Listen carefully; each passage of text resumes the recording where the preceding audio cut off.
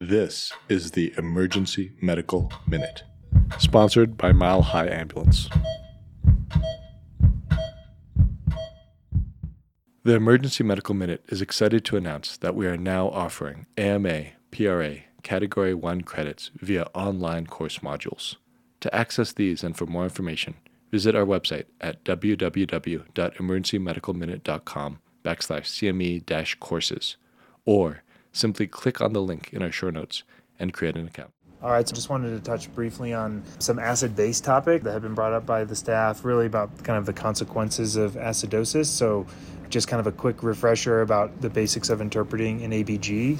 Shout out to Life in the Fast Lane, Mike Cadigan, November 2020. There's a nice overview, including, I think so much of this is visual and repetition to just go through, step by step. And in this case of his diagram, it's really top to bottom of determining acid-base status, cause, appropriate compensation. We'll just briefly touch on, reminding folks that below 7.35 is acidemic and above 7.45 is alkalemic. We won't really touch on that, but you start at the pH to determine if they're acidotic or alkalemic, if they're acidic or basic, and then you go down to look at the PCO2. If the PCO2 is high, so let's assume that they're acidotic for the purposes of this brief medical minute. If their pH is low, but their PCO2 is high, that's a respiratory acidosis. So conceptually kind of thinking of that as they are retaining their CO2 from a respiratory perspective, which is causing their pH to drop. If their pH is low, their PCO2 is low, that's a metabolic acidosis. And then from there, that's where you then go down into their bicarb, you calculate their anion gap, and you go down the path of calculating whether or not they have an anion gap metabolic acidosis and if they've compensated appropriately. So that's the first steps in looking at an ABG. So let's assume that they are a metabolic acidosis, that they're not mixed picture, and that they have compensated appropriately. So what are the consequences of a metabolic acidosis? Think of some patients that you've seen that are metabolic acidosis, and what do they look like?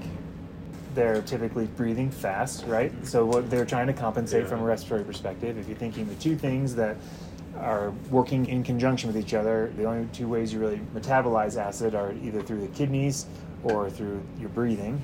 So if they're acidotic, then they're trying to get rid of acid. Obviously the kidneys are working, but you don't see that. But you can see them blowing off CO2. They can have that kind of Kussmaul-like appearance, rapid breathing. Oftentimes in shock. What are some thoughts about why patients who are severely acidotic are in shock? Septic. Yeah, so it's the underlying cause, right? So there's, whatever the underlying process, typically and most commonly we see septic shock, oftentimes with an elevated lactate metabolic acidosis. In that case, sepsis is the vascular permeability, so they kind of lose their fluid out through a permeable endothelium and they don't hold on to fluids that way. But there's certainly can be other causes of metabolic acidosis. Your body's physiology changes as the pH drops. And one of the things that stops working somewhere below a pH of 7.2 are your circulating catecholamines. So your epinephrine, your adrenaline, your normal adrenergic surge that you have to keep your vascular tone, to keep your heart rate up, to keep all these compensatory mechanisms that we have. Those catecholamines stop working as well in an acidotic environment. As a result of that, you have vasoplegia or this kind of vasodilatory effect because you lose all that vascular tone. So in general, you just kind of have a cardiovascular collapse. One way to think about it too is a lot of our substance abuse patients, in terms of the sympathomimetics, the ones that drive your adrenergic surge, your meth, your cocaine.